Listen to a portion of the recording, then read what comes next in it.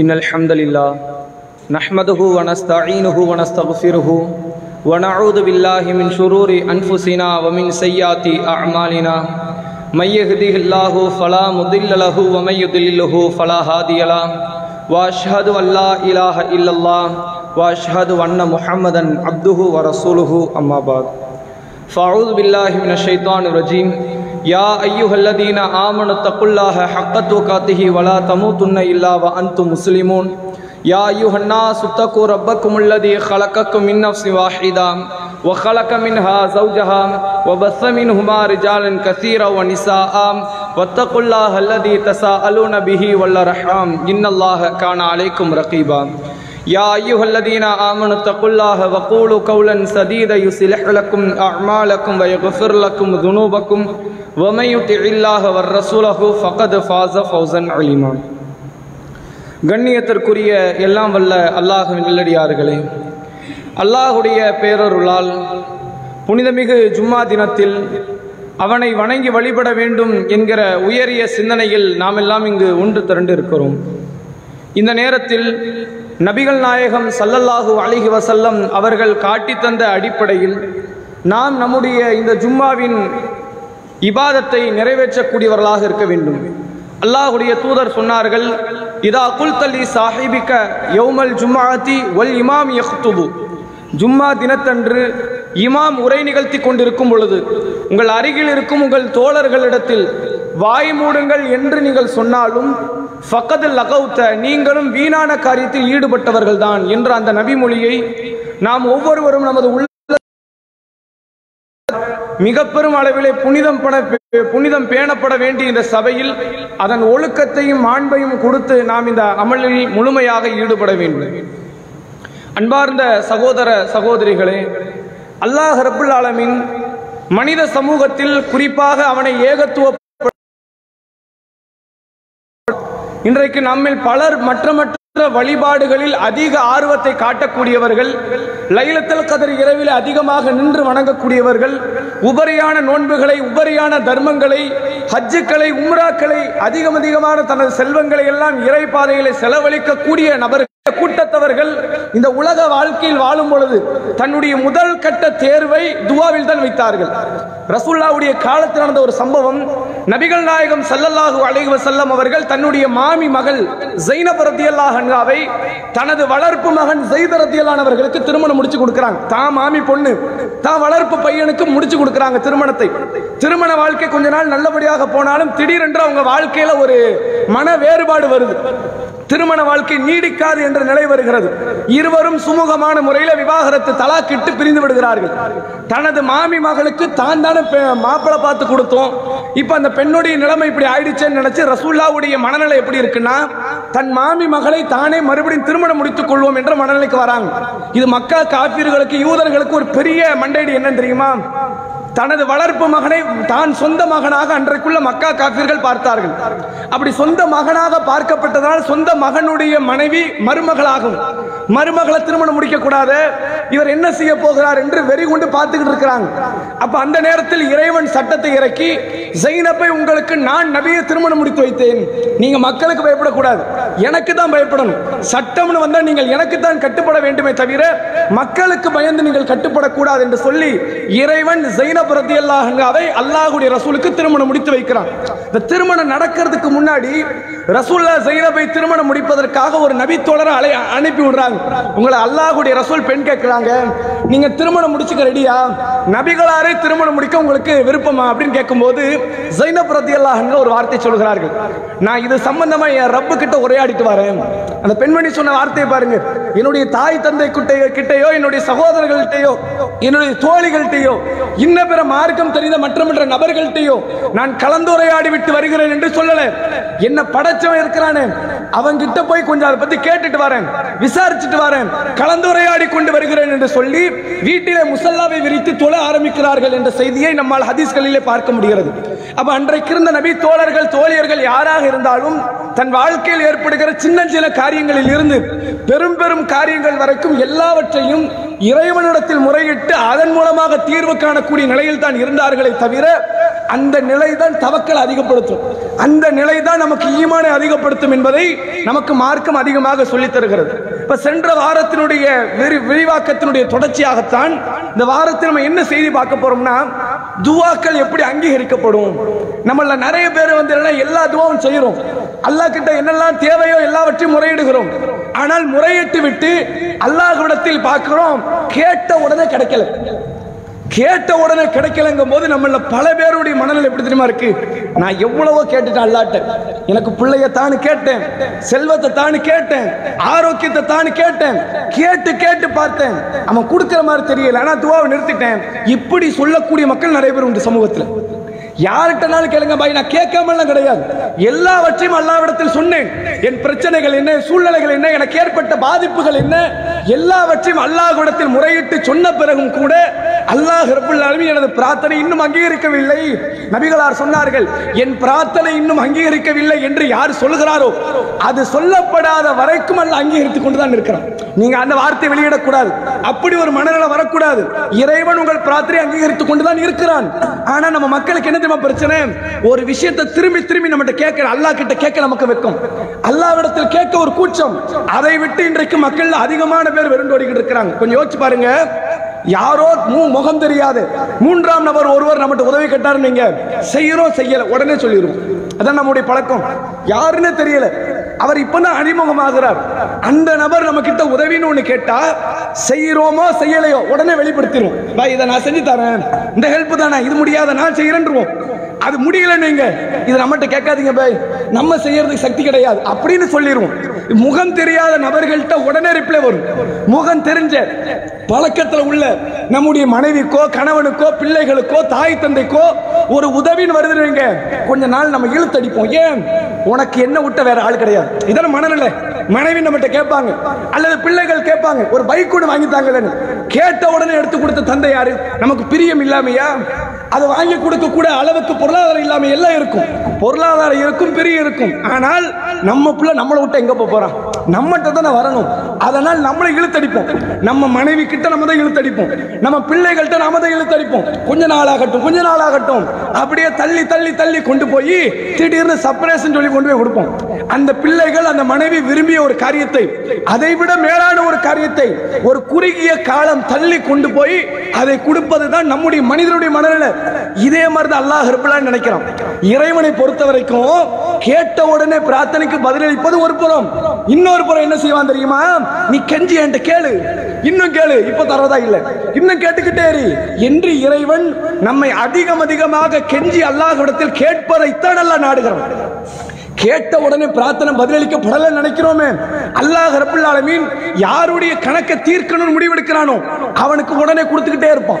உன் கணக்கை அல்லாஹ் தீர்க்க போறான் அப்படின்னா உனக்கு இம்மையிலேயோ மறுமையிலேயோ வேறு போக்கிடம் இல்லை என்று அல்லாஹ் முடிவெடுத்து விட்டால் உங்கள் கணக்கை அல்லாஹ் தீர்க்க போறான், உடனே உடனே கொடுத்துக்கிட்டே இருப்பான். யாருக்கு அல்லாஹ் கணக்கை சேர்க்கணும்னு முடிவு பண்றானோ, யாருக்கு அல்லாஹ் அதிகமாக தர வேண்டும் என்று நினைக்கிறானோ அவன் இன்னும் கெஞ்ச வைப்பான், இன்னும் பெருமளவில் அள வைப்பான், பெருமளவில் கத்த வைப்பான், கதற வைப்பான். அவனை பெருமளவிலே சோதனைக்கு ஆட்படுத்தி கைகளை ஏந்த வைத்து தஹஜ்ஜத்ல கொண்டு வந்து நிறுத்துவான், சுஜூதுல கிடக்க வைப்பான், ஒவ்வொரு நாள் பொழுது பள்ளிவாசல தேடி ஓடி வர வைப்பான். இதை எதுக்காக செய்கிறான்னு கேட்டா இறைவன் தன் பக்கத்தில் நேசத்தை கொண்டு வருவதற்காக வேண்டி செய்கிற காரியம். இந்த சைக்காலஜி இஸ்லாத்தில் சொல்லப்பட்ட இறைவனுடைய இந்த மனநிலையை இன்றைக்குள்ள முஸ்லிம் சமூகத்தில் அதிகமான மக்கள் புரிந்து கொள்ளவில்லை. இதை நபிமார்கள் புரிந்து கொண்டார்கள், இதை நல்லடியார்கள் புரிந்து கொண்டார்கள். புரிந்து கொண்டதனுடைய விளைவுதான் அந்த பிரார்த்தனையிலிருந்து தூரமாகவே இல்லை. ஜக்கரியா அலைஹிஸ்ஸலாம் அல்லாஹ்ட்ட கேட்கிறாங்க, எப்ப கேட்டாங்க? முதுமையில தான் கேட்டாங்க, அப்படி கிடையாது, திருமணமான நாள்ல இருந்து கேட்கிறாங்க. அவருடைய இளமை பருவத்திலிருந்து கேட்கிறார்கள். அவருடைய எலும்புகள் பலமாக இருந்தது, அந்த நாள்ல இருந்து கேட்கிறாங்க, யா அல்லாஹ் எனக்கு ஒரு பிள்ளையத்தா பிள்ளையத்தா பிள்ளையத்தா கேட்டுக்கிட்டே இருக்கிறாங்க. அல்லாஹ் அப்ப கொடுக்கலாம்ல, கெஞ்ச வைக்கிறான். ஒரு இறை தூதரை உலகத்திற்கு ஏகத்துவத்தை சொல்ல வந்த, நாளை மறுமையில சொர்க்கத்திற்கு என்று உறுதி செய்யப்பட்ட ஒரு இறை தூதர் அல்லாஹ் கெஞ்ச வைக்கிறான், கெஞ்ச வச்சுக்கிட்டே இருக்கிறான். எந்த அளவுக்கு தெரியுமா? இவருக்கு பலம் இருக்கிறது, இவர் மனைவி பிள்ளையை பெற்றெடுக்கிற தகுதி இருக்கிறது. அப்ப துவா செய்ய ஆரம்பித்தார். அவர் முதுமை வரைக்கும் கொண்டு வந்து சேர்க்கிறான். எலும்புகள் பலகீனமாயிடுச்சு, தலையெல்லாம் நரை முடியால் மின்னுகிறது, இவர் பலகீனத்தை அடைந்து விட்டார். அந்த ஜக்கரியா அலைஹிஸ்ஸலாம் அவருடைய மனைவி பிள்ளை பெறக்கூடிய தகுதி இழந்து விட்டார். எப்ப துவா செஞ்ச ஆரம்பிச்சாங்க? தாங்கிட்ட உடம்புல தெம்பு இருக்கும்னு நினைக்கும் போது துவா செய்ய ஆரம்பித்தவர்கள் தன்னிடத்தில் தெம்பு இல்லையா என்று நினைக்கிற அளவிற்கு அந்த சூழ்நிலை வரைக்கும் தெம்போடு அந்த நேரம் வரைக்கும் துவா செய்தார்கள். அல்லாஹ் கடைசியில கொடுத்தான். கொடுக்கும்போது எப்படி கொடுத்தான் தெரியுமா? ஜக்கரியா அலைஹிஸ்ஸலாம் அல்லாஹ்ட்ட கேட்டது, யா அல்லாஹ் சாலிகான ஒரு பிள்ளையை தான் கேட்டாரு. ஆனா அல்லாஹ் என்ன கொடுத்தான் தெரியுமா? இறை தூதர்கள் ஒருத்தருக்கு கொடுத்தாச்சு. யஹ்யா அலைஹிஸ்ஸலாம் ஒரு இறை தூதரை, இறை தூதருக்கு நிகராக இந்த மனித சமூகத்தில் இன்னொரு இறை தூதர் தான் இருப்பாரே தவிர வேறு நல்லடியார்கள் வர முடியாது. வேறு எந்த இறைச்சவாதி நிக்க முடியாது. வேறு ஒரு மிகச்சிறந்த ஜிஹாதிதாரி வர முடியாது. ஒரு இறை தூதரை ஜக்கரியா அலைஹிஸ்ஸலாமுக்கு பிள்ளையாக அல்லாஹ் தேர்வு செய்தான். நூஹ் அலைஹிஸ்ஸலாம் பிள்ளை மாதிரி அல்லாஹ்க்கு கொடுக்க தெரியாதா? அல்லாஹ் கொடுத்திருக்கலாமா இல்லையா? ஜக்கரியா அலைஹிஸ்ஸலாம் துஆ செய்கிறார்கள். அல்லாஹ் தள்ளி கொண்டு போய்கிட்டே இருக்கிறான். காலங்கள் கடந்து போகிறது. மரண நெருக்கத்தை அல்லாஹ் கொடுக்கிறான். எப்படி கொடுக்கிறான் தெரியுமா? ஜக்கரியாவே, உங்களுக்கு நாம் யஹ்யா என்ற குழந்தை தருகிறோம். யஹ்யா என்ற பெயருள்ள குழந்தை இதற்கு முன்பு நான் ஏற்படுத்தியதில்லை. அவரை நாம் தூதராக ஆக்குகிறோம், வேதத்தை தருகிறோம் என்று சொல்லி ஒரு இறை தூதரை அல்லாஹ் தருகிறான். அப்ப பிரார்த்தனை எப்படி அங்கீகரிக்கணும், எந்த நிலையில் அங்கீகரிக்க வேண்டும் என்பதை படைத்த இறைவன் தான் முடிவு பண்ணணும். நம்ம என்ன பண்றோம் தெரியுமா? அல்லாஹ்ட்ட துஆ செய்வோம். செஞ்சு முடிச்சிட்டு அதுக்கு ரிசல்ட் நாளைக்கு எதிர்பார்ப்போம். எப்படி எதிர்பார்ப்போம்? இன்னைக்கு தஹஜ்ஜுத்ல எந்திரிச்சு கேட்கறது, யா அல்லாஹ் பொருளாதாரம் கம்மியா இருக்குது, ரொம்ப அதிகமா தான், அதிகமான தேவை இருக்கு, நிறைய பொருளாதாரத்தை தான் சொல்லிட்டு காலையில எந்திரிச்சு போய் கல்லாப்பெட்டி பார்க்கறோம். திறந்து இன்னும் வரலையே காசு. நம்ம எதிர்பார்ப்பெல்லாம் கல்லாப்பெட்டியில தான் வச்சிருக்கிறோம். நம்ம எதிர்பார்ப்பெல்லாம் ஹாஸ்பிட்டல்ல தான் வச்சிருக்கிறோம். யா அல்லாஹ் என்னுடைய மனைவி என் பிள்ளைங்கள்லாம் நோய்வாய்ப்பட்டிருக்கிறாங்க. மறுநாள் காலையில எந்திரிச்சு போய் பார்க்கிறோம், புள்ள சரியாய் வந்துடும். எப்படி வருவான்? அல்லாஹ்வை பொறுத்த வரைக்கும் ஒன்றை புரிந்து கொள்ளுங்கள், ஒரு பிரார்த்தனை உடனே அங்கீகரிக்கப்படாது. அதனுடைய காலங்களால் நீட்டிக்கிட்டே போவோம். இறை அச்சத்தை அதிகப்படுத்த, தவக்கல் அதிகப்படுத்த, உனக்கு என்ன விட்ட யாருப்பா இருக்கிறா, நீ அடுத்த ஆள்கிட்ட போயிருவியா என்று அல்லாஹ் காட்டுவதற்காக வேண்டிய பிரார்த்தனையை சுருக்கி விடுவான். அந்த பிரார்த்தனையை ஏற்றுக்கொள்வதில் இருந்து அல்லாஹ் ஒரு குறிப்பிட்ட காலம் விலகி விடுவான். அதுக்கப்புறம் அதற்கு பிறகு அல்லாஹ் ரப்பல் ஆலமீன் கொடுக்கக்கூடிய அந்த பிரார்த்தனைக்கு உண்டான பிரதிபலன் இருக்குது. மனித சமூகத்தினுடைய கற்பனைக்கு எட்டாத ஒரு பிரதிபலனை அல்லாஹ் தருவான். உங்களுக்கு வரலாற்றில் ஒரு சம்பவத்தை சொல்றேன். நபி யூசுப் அலைஹிஸ்ஸலாம் சிறு பிராயம் நபியாக ஆக்கப்படுகிறார். தந்தை யாக்கூப் அலைஹிஸ்ஸலாம் போய் சொல்றாங்க, யாக்கூபே என் தந்தையே, நான் கனவுல ஒரு 11 நட்சத்திரத்தை பார்த்தேன், ஒரு சூரியனை பார்த்தேன், சந்திரனை பார்த்தேன், அதுவெல்லாம் எனக்கு சுஜூது செய்வதை நான் கண்டேன். இதுக்கு என்ன விளக்கம்? யாக்கூப் அலைஹிஸ்ஸலாம் புரிஞ்சுக்கிட்டாங்க, பையனே, மகனே, உனக்கு அல்லாஹ் அருள் புரிகிறான், உன்னை நபியாக்க போறான், நீ இதை உன்னுடைய சகோதரர்களுக்கு சொல்லிராத, பொறாமப்படுவாங்க, ஏதாவது உனக்கு கெட்டதை விளைவிப்பார்கள் என்று சொல்கிறார்கள். அதே மாதிரி யாக்கூப் அலைஹிஸ்ஸலாம் இதை பயந்தார்களோ, சகோதரர்கள் எல்லாரும் சேர்ந்து யூசுப் அலைஹிஸ்ஸலாமை அழைத்து கொண்டு சென்று ஒரு கிணத்துக்குள்ள கால் பெருமளவுல ஆழமாக இருக்கிற ஒரு கிணத்துல போட்டுட்டு வந்துட்டாங்க. அந்த நேரத்தில் அல்லாஹ் ரப்பல் ஆலமீன் சொல்கிறான், வஅவ்ஹைனா இலைஹி, நாம யூசுப்புக்கு சொன்னோம். என்ன சொன்னோம் தெரியுமா? இதை இந்த நேரத்தில் உன் சகோதரர்கள் உன்னை கிணற்றுக்குள் போட்டார்களே, இந்த காரியத்தை அவர்களுக்கு நாம் பிறகு வெளிப்படுத்துவோம். யூசுஃபே, நீயே போய் அண்ணன்மார்களுக்கு நீ சொல்லுவேன், வஹும் லா யஷ்உரூன், அவர்கள் அறியாத விதத்தில் யூசுப் இடத்தில் நாம் பேசினோம்ங்கறான். அப்ப யூசுப் அலைஹிஸ்ஸலாம் சிறு பிராயத்தில் இருக்கிறாங்களே, அந்த நேரத்தில் கிணற்றில் போடப்படும் போது அல்லாஹ் கிட்ட துஆ செஞ்சிருப்பாரா இல்லையா? ஒரு நபி ஆக்கப்பட்டவர், அல்லாஹ் வஹி அறிவிக்கிறான். அந்த நேரத்தில் குறைந்தபட்ச ஒரு சிறுவர் என்ன கேட்பார் அல்லாஹ்ட்ட, யா அல்லாஹ் என்னை அண்ணன்மாரெல்லாம் கொண்டு வந்து போட்டாங்க, எங்க அப்பா கிட்ட கொண்டு போய் சேர்த்துறேன், இவ்வளவுதான் கேட்பாங்க. இதை தாண்டி பிள்ளையோட மனசு என்ன பெருசா ஆசைப்படும்? ஒன்னும் ஆசைப்படாது. என்ன எங்க அப்பா கிட்ட கொண்டு போய் சேர்த்துருந்தா கேட்டிருப்பாரு. ஆனா அல்லாஹ் அடுத்து என்ன பண்றான் தெரியுமா? கேட்ட துஆவுக்கு மாற்றமா அல்லாஹ் பண்றான். அடுத்து என்ன? ஒரு வணிக கூட்டம் வருது, ஒரு வியாபார கூட்டம், வேற ஒரு தேசத்திலிருந்து வந்தவர்கள் வியாபார கூட்டம் கிணற்றில் பார்க்கிறார்கள் யூசுப் அலைஹிஸ்ஸலாம். உடனே அழைக்கிறார்கள், இங்க பாருங்கள் ஒரு நற்செய்தி, ஒரு சிறுவன் சிக்கி இருக்கிறான், இவனை கொண்டு போய் மார்க்கெட்ல வித்துருவோம். யூசுப் அலைஹிஸ்ஸலாம் தூக்குறாங்க. கிணத்துல இருந்து தப்பிச்செங்க அடுத்து வேற தூரம். யாக்கூப் அலைஹிஸ்ஸலாம் தந்தை இடத்தில் இருந்து முதல்ல ஒரு தூரத்தில் இருந்தார்கள், பிறகு அதுல இருந்து இன்னொரு தூரம் அல்லாஹ் கொண்டு போறான். அங்கு ஒரு சந்தையில் வைத்து விற்கப்படுகிறார். விற்கப்படும் போது வேறு ஒரு தேசத்தில், எகிப்து தேசத்தில் இருந்து அங்கு இருக்கக்கூடிய ஒரு மன்னருடைய அமைச்சர் குடும்பத்தை சார்ந்தவர்கள் வருகிறார்கள். யூசுப்பை பார்க்கிறாங்க, இனிமேல் இவரை நாம விலைக்கு வாங்கிக் கொள்வோம் என்று விலைக்கு வாங்கி கொண்டு செல்கிறார்கள். எங்க இருந்து? கிணத்துல இருந்து மார்க்கெட், மார்க்கெட்ல இருந்து வேற ஒரு தேசத்தில் அமைச்சருடைய குடும்பம், அங்கு கல்வி அறிவு வருது, அல்லாஹ் ஞானத்தை கொடுக்கிறான், ஒரு உயர்வான இடத்துக்கு கொண்டு போய் சேர்க்கிறான். அந்த இடத்துல என்ன ஆகுதுன்னு கேட்டால், அந்த வளர்த்த பெண்மணியை யூசுப் அலைஹிஸ்ஸலாம் மீது ஒரு அதிகப்படியான விருப்பத்தின் காதலின் காரணமாக தவறு செய்ய அழைக்கிறாள். யூசுப் அலைஹிஸ்ஸலாம் வர மறுக்கிறார்கள். அல்லாஹ் ரப்பல் ஆலமீன் அந்த சூழ்நிலையிலிருந்து மாத்தி என்ன பண்றான் தெரியுமா? யூசுஃபை பாதுகாக்க கொண்டு போய் சிறைச்சாலையில் போட்டான். யூசுப் நபி கேட்ட துவா என்ன? யா அல்லாஹ் என்ன வாப்பாட்ட சேர்த்திருந்தா கேட்டாங்க. அல்லாஹ் என்ன பண்ணி இருக்கணும்? வாப்பாட்ட கொண்டு போய் சேர்த்திருக்கணுமா இல்லையா? கிணற்றில் இருந்த யூசுப் அலைஹிஸ்ஸலாம் மார்க்கெட் கொண்டு போறான். மார்க்கெட்ல இருந்த யூசுப் அலைஹிஸ்ஸலாமை அமைச்சர் வீட்டுக்கு கொண்டு போறான். அமைச்சர் வீட்டில் இருந்த யூசுப் அலைஹிஸ்ஸலாமை சிறைச்சாலைக்கு கொண்டு போறான். அப்ப பிரார்த்தனை என்ன ஆகுது? ரிவர்ஸா நடக்குது. அப்படிதானே? செய்த பிரார்த்தனைக்கு மாற்றமாக அதே நிலை இருந்தாலும் வேற. வாப்பா வந்து கண்டுபிடிச்சிருவார் கிணத்துல. ஆனா நிலை என்ன? அதுல இருந்த தூரம் ரிவர்ஸ்ல நடந்துகிட்டே இருக்கு. கடைசியா அல்லாஹ் ரப்பல் ஆலமீன் என்ன செய்யறான்?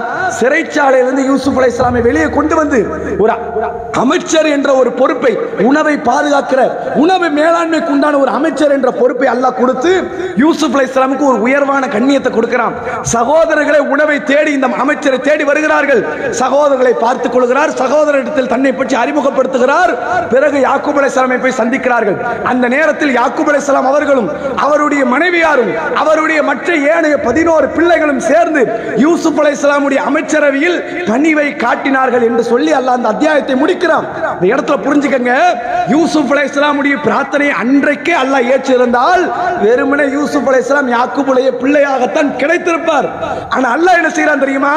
பிரார்த்தனையை பின்னாடி தள்ளி கொண்டு போறான். அவருக்கு மேற்கொண்டு சோதனை, கஷ்டம், அப்படியே கொடுத்து கொண்டு போய் சேர்த்து கடைசியாக யாக்கூப் அலைஹிஸ்ஸலாமும் யூசுப் அலைஹிஸ்ஸலாம் ஒன்று சேர்கிற நேரத்தில் யூசுப் அலைஹிஸ்ஸலாம் ஒரு நாட்டின் அமைச்சர், ஒரு கண்ணியமான இடம், உணவை பாதுகாக்கிற இடம், அந்த சமூக மக்களுக்கு அடுத்த நாள் உணவுக்கு தேவையை பூர்த்தி செய்யக்கூடிய ஒரு அமைச்சராக அல்லாஹ் மாற்றிதான் யாக்கூப் அலைஹிஸ்ஸலாம் கொண்டு போய் அல்லாஹ் சேர்க்கிறான். அப்ப அல்லாஹ் பிரார்த்தனை எப்படி ஏற்றுக்கொள்வான் தெரியுமா?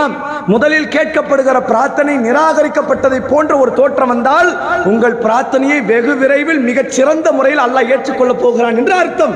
இதைத்தான் இஸ்லாம் சொல்லித் தருது. ரசூலுல்லாஹ் ஒரு முறை மக்காவிலே காபத்துல்லாவில் சுஜூது செய்து தொழுது கொண்டிருக்கிறார்கள். அபூஜகல் அபூலஹப் வருகிறான். வந்து என்ன செய்யறான் தெரியுமா? ஒட்டகத்துடைய மலக்குடல் அதுக்கு மேல இருக்கிற சவ்வு பகுதியை எடுத்து கொண்டு வந்து ரசூலுல்லாஹ்வுடைய கழுத்து பகுதியில் போடுறான். அது கடுமையான பாரம் உள்ளது, வெயிட்டான ஒரு பொருள். ரசூலுல்லாஹ் சுஜூதுல இருந்து எந்திரிக்க முடியல, மூச்சு திணறல் ஏற்படுது. உடனே ஃபாத்திமா ரலியல்லாஹு அன்ஹா ரசூலுல்லாஹ்வுடைய மகள் அதை பார்க்கறாங்க. ரொம்ப சின்ன பொண்ணு, சிறுமி. அவங்க பார்த்து வேகமாக ஓடி வருகிறார்கள்.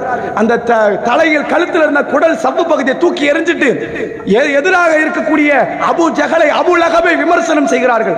ரசூலுல்லாஹ் தொழுது முடிக்கிறாங்க. தொழுது முடித்து விட்டு இறைவன்கிட்ட கேட்கிறாங்க, யா அல்லாஹ், அபூ ஜஹலை நீ பார்த்துக்கொள், உத்பாவை நீ பார்த்துக்கொள், ஷைபாவை நீ பார்த்துக்கொள், இவர்கள யாரை விட்டுறாத. கேட்ட என்ன நடக்கும்? இந்த உலகத்தில் இந்த இறுதி சமூகத்தினுடைய தூதர் தானே, இறை அச்சத்தில் மேன்மையானவர் தானே, நற்குணத்தில் சிறந்தவர் தானே, சொர்க்கவாசிகளில் ஒருவர் தானே. அப்படிப்பட்ட இறை தூதர் அல்லாஹ்ட்ட கேட்கிறார், யா அல்லாஹ், அபூ ஜஹலை விட்டுறாதே, உத்பாவை விட்டுறாதே, ஷைபாவை விட்டுறாதே, இவங்கள யாரையும் நீ சும்மா விட்டுறாதன்னு கேட்கிறார்கள். கேட்ட பிறகு ரிசல்ட் எப்படி வரணும்? அல்லாஹ் ரிசல்ட்டை மாத்துறான். எப்படி மாத்துறான் தெரியுமா? ரசூலுல்லாஹ்வை ஊரை விட்டு வெளியே அனுப்பிடுறான். ரிசல்ட் என்ன? அபூ ஜஹல் சாகணுங்கிறத ரிசல்ட். ஆனா எப்படி வந்துச்சு மாற்றமா? ரசூலுல்லாஹ் சொந்த ஊரை விட்டு வெளியேற்றப்படுகிறார்கள். ரசூலுல்லாஹ்க்கு ரொம்ப ஆசை, இந்த மக்காவை விட்டு நம்ம போயிடக்கூடாது. ஆனால் தோழர்கள் எல்லாம் அடிபடுவதை பார்த்து ஒரு கூட்டத்தை அபிசீனியாவுக்கு அனுப்பி வைக்கிறாங்க. ரசூலுல்லாஹ் நகரல. ஒரு கூட்டத்தை மதீனாவுக்கு அனுப்பி வைக்கிறாங்க. ரசூலுல்லாஹ் போகல. கடைசியாக அல்லாஹ் கிட்ட இருந்து உத்தரவு, நபியே நீங்க புறப்பட்டு தான் ஆகணும். ரசூல் அபூபக்கர் அழைச்சிட்டு போயிட்டாங்க மதீனாவுக்கு. கடுமையான மனவேதனை. நம்மள ஒருத்தர் துன்புறுத்துறான், நாம சத்தியத்தை சொல்லும் போது அடிக்கிறான், அவன் சாகணும்னு துவா செய்யறோம், அவன் சாகல. ஆனால் நான் ஊரை விட்டு வெளியேற்றப்படுகிறேன். என்னப்பா இது, துவா அங்கீகரிக்கப்படலையே அப்படி நினைச்சாங்களா? அல்லாஹ் ரிவர்ஸ்ல கொண்டு போயிட்டு அடுத்து கொடுக்கிறான் பாருங்க உயர்வு. ஊரை விட்டு வெளியேற்றப்பட்டவர், பயந்து கொண்டே மக்காவை விட்டு வெளியேறி மதீனாவுக்குள் நுழைந்தவர், இந்த நிலையில் இருந்த அல்லாஹ்வுடைய ரசூலுக்கு ஆட்சியை கொடுக்கிறான். அரசாட்சியினுடைய உயர்ந்த பொறுப்புக்கு கொண்டு போய் அல்லாஹ் சேர்க்கிறான். பல்லாயிரக்கணக்கான மக்களை இஸ்லாத்தின் பக்கம் கொண்டு வர வச்சு பத்ர் களம் வருது. பத்ர் களத்திலே அபூ ஜஹலை 2 இஸ்லாமிய சிறுவர்கள் கொல்லுகிறார்கள். அல்லாஹ் பிரார்த்தனை ஏற்றுக்கிறான் இல்லையா? ரசூலுல்லாஹ் கேட்டாங்களா இல்லையா, இறைவா அபூ ஜஹலை நீ பார்த்துக்கொள் என்று கேட்டார்கள். அல்லாஹ் கேட்ட உடனே கொடுக்கல. பல ஆண்டுகள் கடந்து பத்ர் களத்தில் அல்லாஹ் ரப்பல் ஆலமீன் அபூ ஜஹலுடைய கதையை முடித்தான். மிக கடுமையான முறையில் அவனுக்கு ஒரு கேவலமான மரணத்தை இறைவன் தந்தான் என்று ஹதீஸ்களிலே நம்மால் பார்க்க முடிகிறது. இது மட்டும் கிடையாது, ரசூலுல்லாஹ்வுக்கு ரொம்ப ஆசை என்ன தெரியுமா, மக்காவுக்கு எப்படியாவது போயிடணும், மக்காவில் எப்படியாவது சேர்ந்து இருக்கணும். காபத்துல்லா மாற்றப்படுது, கிப்லா மாற்றம் வருது. காபாவை நோக்கி தொழுது கொண்டிருந்த அல்லாஹ்வுடைய ரசூலை பைத்துல் முகத்தஸ் என்ற இன்னொரு பள்ளிவாசலை நோக்கி தொழ வைத்தான். ரசூலுல்லாஹ்வுக்கு கடுமையான மனவேதனை. ஆனா அல்லாஹ் சொல்லிட்டான், கட்டுப்பட்டு தான் போகணும், அல்லாஹ்வை மறுத்து நடக்க முடியாது என்று சொல்லி பைத்துல் முகத்தஸை நோக்கி தொழுதார்கள். 18 மாதம் கழிகிறது. நபியே, இனிமேல் காபத்துல்லாவை பார்த்து தொழுங்கள். அல்லாஹ் அடுத்த கட்டமாக ஆயத்தமாகிறான். ரசூலுல்லாவை மக்கா நகரத்துக்குள்ள கொண்டு போறான். எந்த நகரத்தில் உள்ள மக்கள் எல்லாம் அல்லாஹ்வுடைய ரசூலை விரட்டினார்களோ, நபிகளாரை கொல்ல திட்டமிட்டார்களோ, நபிகளாரையும் நபிகளாருடைய குடும்பத்தையும் ஒரேடியாக கதை முடிக்கப்பட வேண்டும் என்று ஆசைப்பட்டார்களோ, அதே மக்கா நகரத்துக்குள் எந்தவித ஆயுதங்களும் இல்லாமல் அல்லாஹ்வுடைய ரசூலும் நபி தோழர்களும் மக்கா நகரத்திற்குள் காலடி எடுத்து வைக்கிறார்கள்.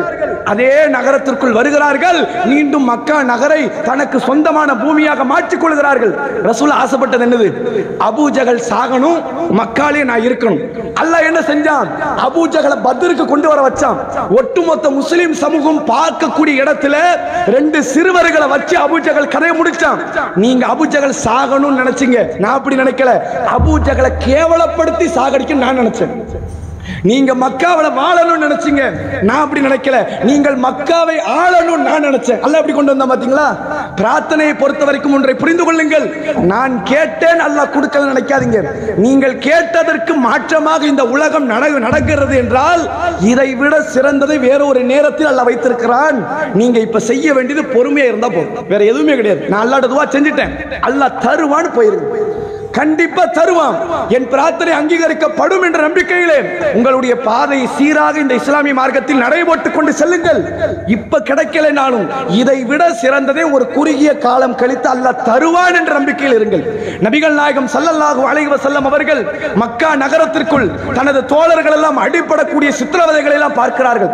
காப் என்ற நபி தோழர் ரசூலுல்லாஹ்ட்ட வராங்க.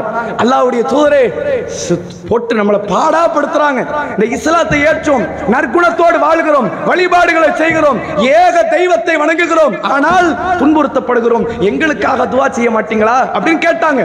அவங்க கேட்டது குறைஞ்சபட்சம் என்ன தெரியுமா, நிம்மதியை தான் கேட்டாங்க. ரசூலுல்லாஹ் காலத்துல மக்கால வாழ்ந்த தோழர்கள் எதை கேட்டார்கள், குறைந்தபட்ச நிம்மதி. அல்லாஹ் என்ன கொடுத்தான் தெரியுமா, கஷ்டத்தை கொடுத்தான். அடுத்தடுத்து அடி, பல நபி தோழர்கள் கொல்லப்பட்டார்கள், பல நபி தோழியர்கள் கொல்லப்பட்டார்கள், ஊரை விட்டு விரட்டப்பட்டார்கள், பசியிலே மதீனாவிலே மஸ்ஜித் நபவி பள்ளிவாசலிலே உருண்டு கிடந்தார்கள், திண்ணை தோழர்கள் பசியிலே வாடினார்கள். இவ்வளவு சிரமத்தை கொடுத்து ரசூலுல்லாஹ் மௌத்துக்கு அப்புறம் உமர் ரலியல்லாஹு அன்ஹு அவர்களுடைய ஆட்சி காலம் வரும் பொழுது பாரசீக அரசு வெற்றி கொள்ளப்படுகிறது, ரோமபுரி அரசு வெற்றி கொள்ளப்படுகிறது. எவனாலும் தொட முடியாதுன்னு சொல்லிக்கிட்டு இருந்த மிக பெரும் ஆட்சியாளர்கள் அந்த 2 பேர். அந்த 2 பேருடைய ஆட்சி வெற்றி கொள்ளப்பட்டு அந்த பாரசீகர்களுடைய மாளிகையில் இருக்கிற அரசர்கள் மட்டும் அணியக்கூடிய தங்க காப்புகள் மதீனா நகரத்திற்கு வீதியில கடந்தது என்று ஹதீஸ்கள் காணப்படுகிறது. ரசூல் அன்றைக்கு சொன்னார்கள், மக்களே, பாரசீக மன்னர்களுடைய தங்க காப்புகளை நீங்கள் பார்ப்பீர்கள், அதை தொட்டு பார்ப்பீர்கள், அதை அணிகின்ற அளவிற்கு நீங்கள் முன்னேறி செல்வீர்கள் என்று சொன்னார்கள். எங்க வச்சு சொன்னாங்க தெரியுமா, கோட்டைக்குள்ள நின்னு சொல்லல, மதீனாவில் மக்காவில் அடிபடுகின்ற சூழ்நிலையில் சொன்னார்கள். உங்களுக்கு நடக்கும், பாரசீகன் நம்ம காலு கீழ வரும், ரோமபுரி பேரரசு நம்ம காலு கீழ வரும் சொன்னாங்க. ஆனா அல்லாஹ் என்ன செஞ்சான் தெரியுமா, பின்னாடி பின்னாடி அடி கொடுத்துக்கிட்டே இருந்தான். போற சூழ்நிலை பார்த்தா உயிர் கூட மிஞ்சாது நினைச்சாங்க. அவங்க கேட்டது குறைஞ்சபட்ச நிம்மதி. ஆனா அல்லாஹ் என்ன கொடுத்தான் தெரியுமா, ஒட்டுமொத்த உலகமே திரும்பி பார்க்கக்கூடிய வகையில் இஸ்லாமிய ஆட்சிக்கு உயர்வை கொடுத்து அல்லாஹ் நிம்மதியை கொடுத்தான். பிறகு இஸ்லாமிய ஆட்சி வளர்ந்த பிறகு சஹாபாக்கள் அத்தனை பேர் ஒரு நிம்மதி பெருமூச்சு விட்டாங்க. இனிமேல் இஸ்லாத்தை வெல்ல எவனும் வர முடியாது என்று நினைத்தார்கள். அப்படி ஒரு நிம்மதியின் பக்கம் அல்லாஹ் கொண்டு போய் சேர்த்தான். நீங்கள் புரிந்து கொள்ள வேண்டிய பாடம் இதுதான். ஒரு பிரார்த்தனையை செய்யுங்கள், பிரார்த்தனைக்கு மாற்றமாக நடந்தால் உங்களுக்கு வேறு ஒரு இடத்தில் மிகச் சிறந்த ஒரு பாக்கியத்தை அல்லாஹ் வைத்திருக்கிறான். அதை நோக்கி அல்லாஹ் உங்களை கொண்டு போய் சேர்த்துக்கிட்டே இருக்கிறான். நீங்க பொறுமையாக இருந்தா போதும், அந்த வெற்றியை நீங்கள் பெற்றுக்கொள்ளலாம். அத்தகைய வெற்றியை பெறக்கூடிய ஒரு நன்மக்களாக நாம் இருக்க வேண்டும். வல்ல இறைவன் நம் அனைவருக்கும் அதற்குரிய தௌஃபீக்கை தந்தருள் புரிவானாக. வாஹிரு தஅவானா அல்ஹம்துலில்லாஹி ரப்பில் ஆலமீன். அஸ்ஸலாமு அலைக்கும் வரஹ்மத்துல்லாஹி வபரகாத்துஹு.